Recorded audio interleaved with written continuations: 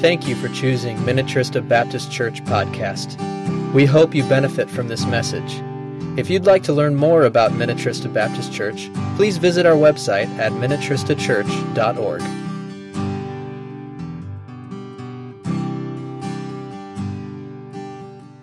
So we have a passage today that has probably in one way or another affected probably all of us.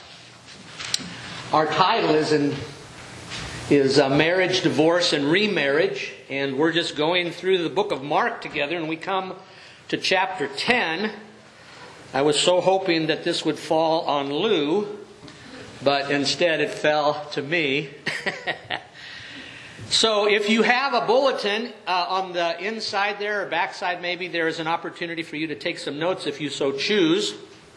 We're going to work through this passage together. It's found in Mark chapter 10, verses 1 through 12. And if you have your notes there, this is what it says at the top there. God's Word, and we've said this a million times in our church, is our final authority on what we believe and how we behave. So if you're trying to figure out, what should I do in this situation? What should I say in this situation? How should I respond in this situation? Well, you need to go to God's Word. It's our final authority on what we believe and how we behave. Our passage today talks about belief and behavior. What do we believe about marriage and how to behave while married? Bottom line, and this is found in Genesis 2:24 and Malachi 2:16, almost verbatim, God created marriage and God hates divorce. The Pharisees, who are always trying to find a way to trip up Jesus, again want to trap Jesus with his words, so they ask him this question concerning divorce, and Jesus gives them God's answer, and he gives them God's answer from God's Word. So we're going to take a look at this passage, and then we'll unpack it together. Mark chapter 10, verse 1, Jesus left that place and went into the region of Judea across the Jordan. Again, crowds of people came to him, as was the custom, was the case. And he taught them. And Jesus did a lot of that. That's what he did. That's what, we've been looking at from the very beginning of Mark. He taught them, he healed them. Some Pharisees, and they're always dogging him. All the way back in chapter 3, they were finding a way how to get rid of him. They're always dogging him. The Pharisees came and tested him by asking, is it lawful for a man to divorce his wife? And Jesus cuts to the chase. What did Moses command you? In other words, what does the Bible say? He replied. They said, Moses permitted a man to write a certificate of divorce and send her away. And then Jesus says, it was because your hearts were hard that Moses wrote you this law. Jesus replied, but at the beginning of creation, God made them male and female. For this reason, a man will leave his father and mother and be united to his wife, and the two will become one flesh. So they are no longer two, but one. Therefore, what God has joined together, let no man separate. Let man not separate. When they were in the house again, the disciples asked Jesus about this. He answered, anyone who divorces his wife and marries another woman commits adultery against her. And if she divorces her husband and marries another man, she commits adultery. Now, there are some other passages in Matthew chapter 19 that we will look at that are similar to this passage. But that is the reading of God's Word in Mark chapter 10, 1 through 12. So I want to give you a little bit of information about this encounter, some background information on this encounter. Jesus left that place that he was at, and he went into the region of Judea across the Jordan, it says. And so I want to talk to you just about that for a bit. Jesus enters this area, and if you have Bible maps in your Bible at the back, this area is known as the region of Perea. And the Pharisees are here, and again, they're trying to disrupt Jesus' ministry, and they're trying to give a question that would mess Jesus up. And so this question about divorce is well orchestrated. It's not a random question by any means.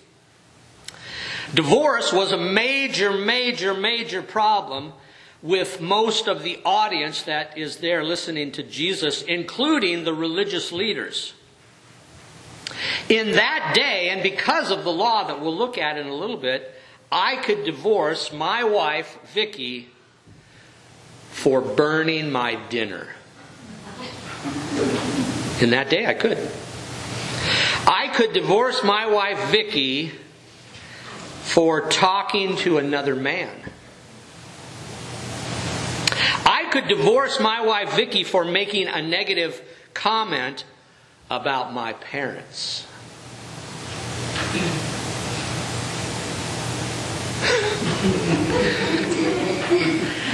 So it was a very common problem in this early world here. But Perea also, and if you'll remember back in our teaching, was an area ruled by Herod Antipas.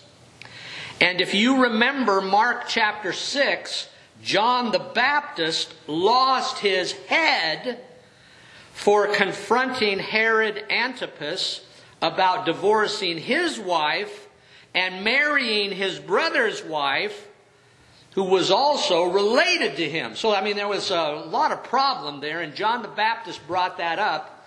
And if you remember, Herod Antipas's wife has her daughter dance before Herod and all of his associates, and Herod says, "I'll give you anything." And the queen says, "What? I want the head of John the Baptist," because he had confronted us on this issue. So the Pharisees, with this question, thought that they would rile the crowd for sure, and maybe even get Herod on board to do to Jesus what he did to John the Baptist. So this was a little tricky question from the Pharisees, and that background information gives you some clarity there. So Jesus is going to now bring some clarity to them from God's Word. And so if you are taking notes, some thoughts, not from society, because we know what society thinks about divorce, but some thoughts about marriage from God's Word. And I think it's interesting here, Jesus disregarded their customs, because the customs were, hey, you could divorce your wife, or she could divorce you for just about anything. The tradition, their social behavior, and the teachings of the rabbis, and many of the rabbis were divorced as well. And he went right to God's Word, which is really what we always need to do. We need to go right to God's Word. If you're struggling with a subject, with a problem, go right to God's Word. And then you can find an answer there, I'm sure. And so Jesus says in verse 3, what did Moses command you? What did Moses command you? Well, we've got a few things here. Number one is that Moses did permit it. Now really, Moses is writing down God's Word, so in a way, God permits divorce. It's not the way it's supposed to be, but He permits it because of their hard heart. And so if you go back to the book of Deuteronomy, chapter 24, this is where we will see that the Lord, through Moses and the miscellaneous laws, which are in the back of Deuteronomy there, allows for divorce. And it was because of their sinful, hard heart that the Lord allowed it. And this is what it says in Deuteronomy chapter 24, part of the law. If a man marries a woman who becomes displeasing to him, and that was the problem, there was a whole lot of ideas as to what displeasing really meant. If Vicky burns my dinner, that's displeasing. Well, I think it was bigger and greater than that. But nonetheless, becomes displeasing to him because he finds something indecent about her. And he writes her a certificate of divorce, gives it to her, and sends her from his house.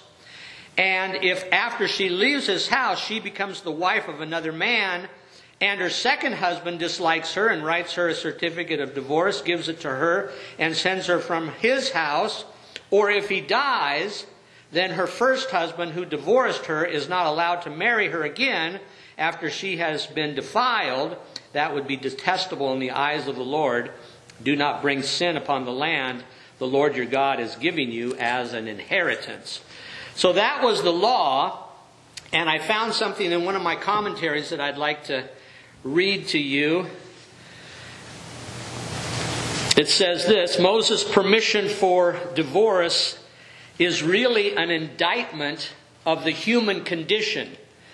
Jesus acknowledges Moses' provision for a certificate of divorce that spells out the conditions of separation. Divorce had become the mode among his people, and as their leader, he had the responsibility to limit and regulate a behavior that threatened to destroy a nation built upon the family. At best, Moses hoped that his temporary legislation would be superseded by a revival among the Jews that would once again put the spirit of love above the letter of the law. God's purpose for marriage has not changed. Jesus calls a spade a spade. Moses' temporary provision for divorce is not God's norm. It is proof of man's sin. So I thought that was helpful in at least understanding what this clause was. Jesus uses Scripture then to explain God's view on marriage. And if you look at the similar passage over in Matthew 19, verse 4, Jesus says, that's not recorded here in Mark, haven't you read? Basically, he's saying to the Pharisees after they asked this question, hey, haven't you read? Don't you know what the Bible says? And then God gives some direction here. First of all, he says, God created man and woman. God created man and woman. If you go back to Genesis chapter 1, verse 27, this is Genesis 1 and 2. Before the fall, God created man and woman. Verse 27, chapter 1, Genesis. So God created man in his own image. In the image of God he created him. Male and female he created them. When Adam and Eve were created, there were no extra mates available. So this idea of polygamy, which many of the Old Testament, especially teachers and prophets and kings, had multiple wives. Solomon is one. What did he have? 300 wives and 700 concubines. So God did not design it that way. He designed it. Adam and Eve were created. There were no extra mates available. Polygamy was not allowed and not even an option. One man, one woman was exactly how God planned marriage. And when he planned it here in Genesis 1 and Genesis 2, it was perfect. It was complete. And the next thing God says in our text, first of all, God created man and woman. So if you look at that, it says, but at the beginning of creation, God made them male and female. And so God created the union. Genesis 1:28. Right after he creates them, he says this. God blessed them and said to them, be fruitful and increase in number. Fill the earth and subdue it. Rule over the fish of the sea and the birds of the air and over every living creature that moves on the ground. So the union was blessed by God. He said that. God blessed them. And God told them to be fruitful, to increase in number. That union was again one man and one woman. Now, unfortunately, we live in a world that does not agree with God's word on this. We are not talking about two men. That's an abomination, the Bible says. We are not talking about two women. We are not talking about one man and two women, or one man and 300 women. We are not talking about one woman and a number of men. It's God created the union, and the union was man and woman, Adam and Eve. It was a union created by God between one man and one woman. When I was in California this past week, I was visiting with a friend of mine. His name's Wade. He's a pastor at a church there. And he says that possibly the next step in the world that we live in is that if churches do not agree to marry two men or two women, that one of the things that the government might do is take away our tax-exempt status. And I would not be surprised if that happens. We might need to raise our budget to include some extra money to pay our taxes, because as long as I'm here, we are not going to allow two men or two women to be married in our facility here, and I will not participate in it as well. So the next thing, God causes the two to become one. The two to become one. And back in Genesis again, chapter 2, verse 24, this is what it says. For this reason, a man will leave his father and mother and be united to his wife, and they will become one flesh. This is God's ordained view of marriage. A man leaves his father and mother, and by that means so does a woman. They break that prior family bond, and the two are united, and really the word talks about being glued together. They are being glued together. And I brought along my marriage vows that we do in a wedding. And so there are preliminary vows. Maybe you remember these. John, will you take Vicky to be your wedded wife? Will you promise to love her and keep her, to be a husband, a strength, a provider, and a good friend to her for as long as you both shall live? And I remember saying with sweaty hands and a sweaty brow, I do. Vicky, will you take John to be your wedded husband? Will you promise to love him and keep him, to be a wife, a strength, a support, and a good friend to him for as long as you shall live? And if I remember right, she said yes too. And then I often say, since it is your desire to take each other as husband and wife, you will face each other and repeat after me your marriage vows. I, John, take you, Vicky, to be my wedded wife, to have and to hold from this day forward. And I do promise and covenant before God and these witnesses to be your loving and faithful husband, for richer, for poorer, for better, for worse, in sickness and in health, so long as we both shall live. And then Vicky would repeat the same vows. And then at the end of the wedding, at the pronouncement, I often say, thus the truth of Scripture, the two will become one. And in God's design of marriage, 1 + 1 equals 1. No! I know you were going to say that. 1 + 1 in God's design for marriage equals 1. Glued together by marriage vows taken in the presence of God. And then, as you look at our passage, so they are no longer two, but one. Therefore, what God has joined together, let no man separate. God joins the two together. Those whom God hath joined together. Marriage is God's work. God did not design living together. God did not design premarital sex. God does not design adultery. God designs two people, husband and wife, being married, and that's His design. And so I want to talk to you for a moment about some thoughts from God's Word, from our passage.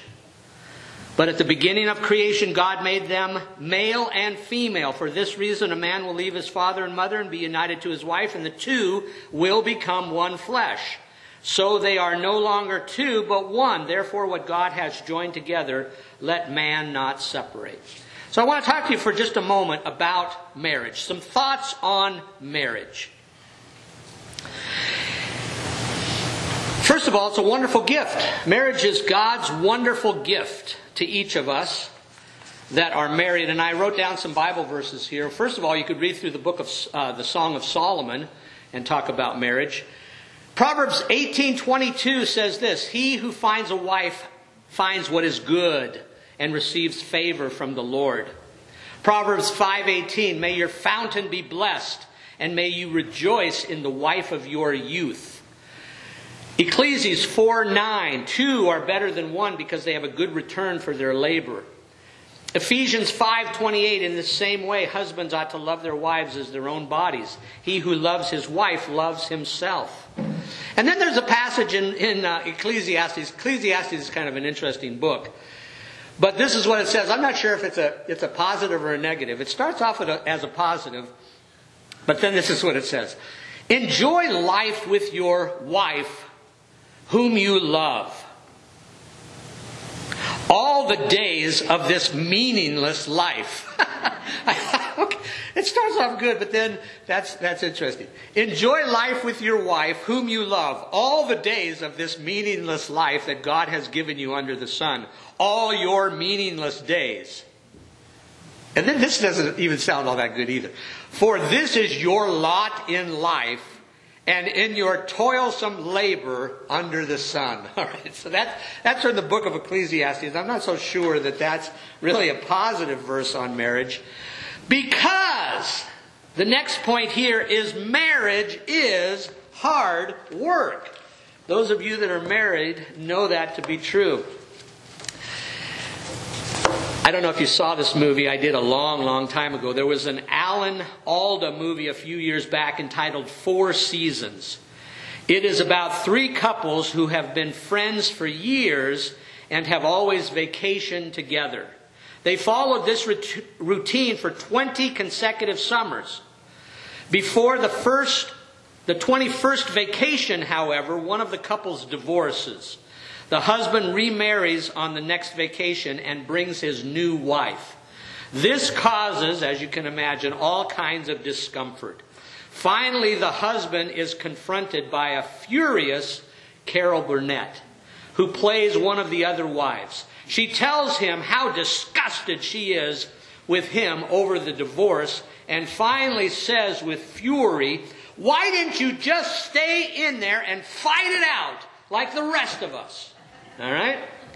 Marriage is hard work, no doubt. Anybody who is married knows this. Unfortunately, when it becomes too hard, people tend to divorce. And of course, that's a bummer. That's a bummer. I was with my parents this past week, and I said to them finally, I said, "Why do you guys argue so much?" This is a secret, by the way. My parents are coming here November 19th, so don't reveal our family secrets here. But I said, "Why do you argue so much?" And my dad says, "How do you think we've stayed married for almost 65 years? Basically, what they're saying is that we work it out. When we have disagreements, yes, we argue, but we work it out. We work it out. Marriage is hard. Marriage is a wonderful gift from God. But marriage is also, those of you that are married know, hard work. And in your notes, the work becomes harder in our text here with adultery, with desertion, and with abuse. I mean, it's hard enough, but when these things happen, it makes it even more difficult. God's intention is that marriage be permanent, be glued together. That is His intention. And these items that are mentioned here don't automatically trigger divorce, but they certainly make marriage more difficult. And if we were to go to the Matthew chapter 19 passage, verses 8 and 9, the adultery is what is called the exception clause. You may divorce your husband or wife if adultery is present. But there's also desertion. And it talks about this in 1 Corinthians 7:15. And basically, if you're a Christian and your spouse divorces or leaves you and deserts you, then desertion is also a reason that you would be allowed divorce. Adultery, desertion, grounds for divorce. And then, in the world that we live in, unfortunately, you could also throw abuse in there. Abuse, of course, is not acceptable. And I believe certainly violates the two becoming one command. And God does not want anyone to be in any kind of abusive relationship. And so some thoughts on marriage. Jesus says this to the disciples when they were back together. When they were in the house again, the disciples asked Jesus about this, and he answered, anyone who divorces his wife and marries another woman commits adultery against her, and if she divorces her husband and marries another man, she commits adultery. And it's interesting, in the Matthew passage, the disciple says, well then who in the world would want to get married? You know, I mean, it's hard work. Who in the world would want to get married? And Jesus actually says, well, you know, some people probably shouldn't. I mean, he says that. So I want to conclude with some thoughts on forgiveness. Because like I said, divorce at the beginning has impacted most of us in one way or another. Vicky's parents were divorced. My brother was recently, about 10 years ago, divorced. And you probably maybe know of someone who has been divorced, or maybe you yourself have been divorced. So I want to give you just a few thoughts on forgiveness.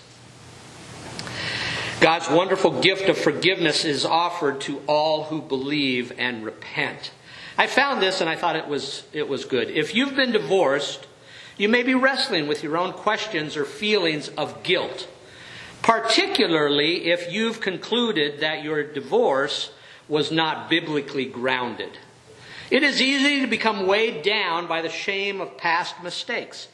Sometimes there are abiding consequences in relationships with others. But before God, and here you go, if we confess our sins, He is faithful and just to forgive us our sins and to cleanse us from all unrighteousness.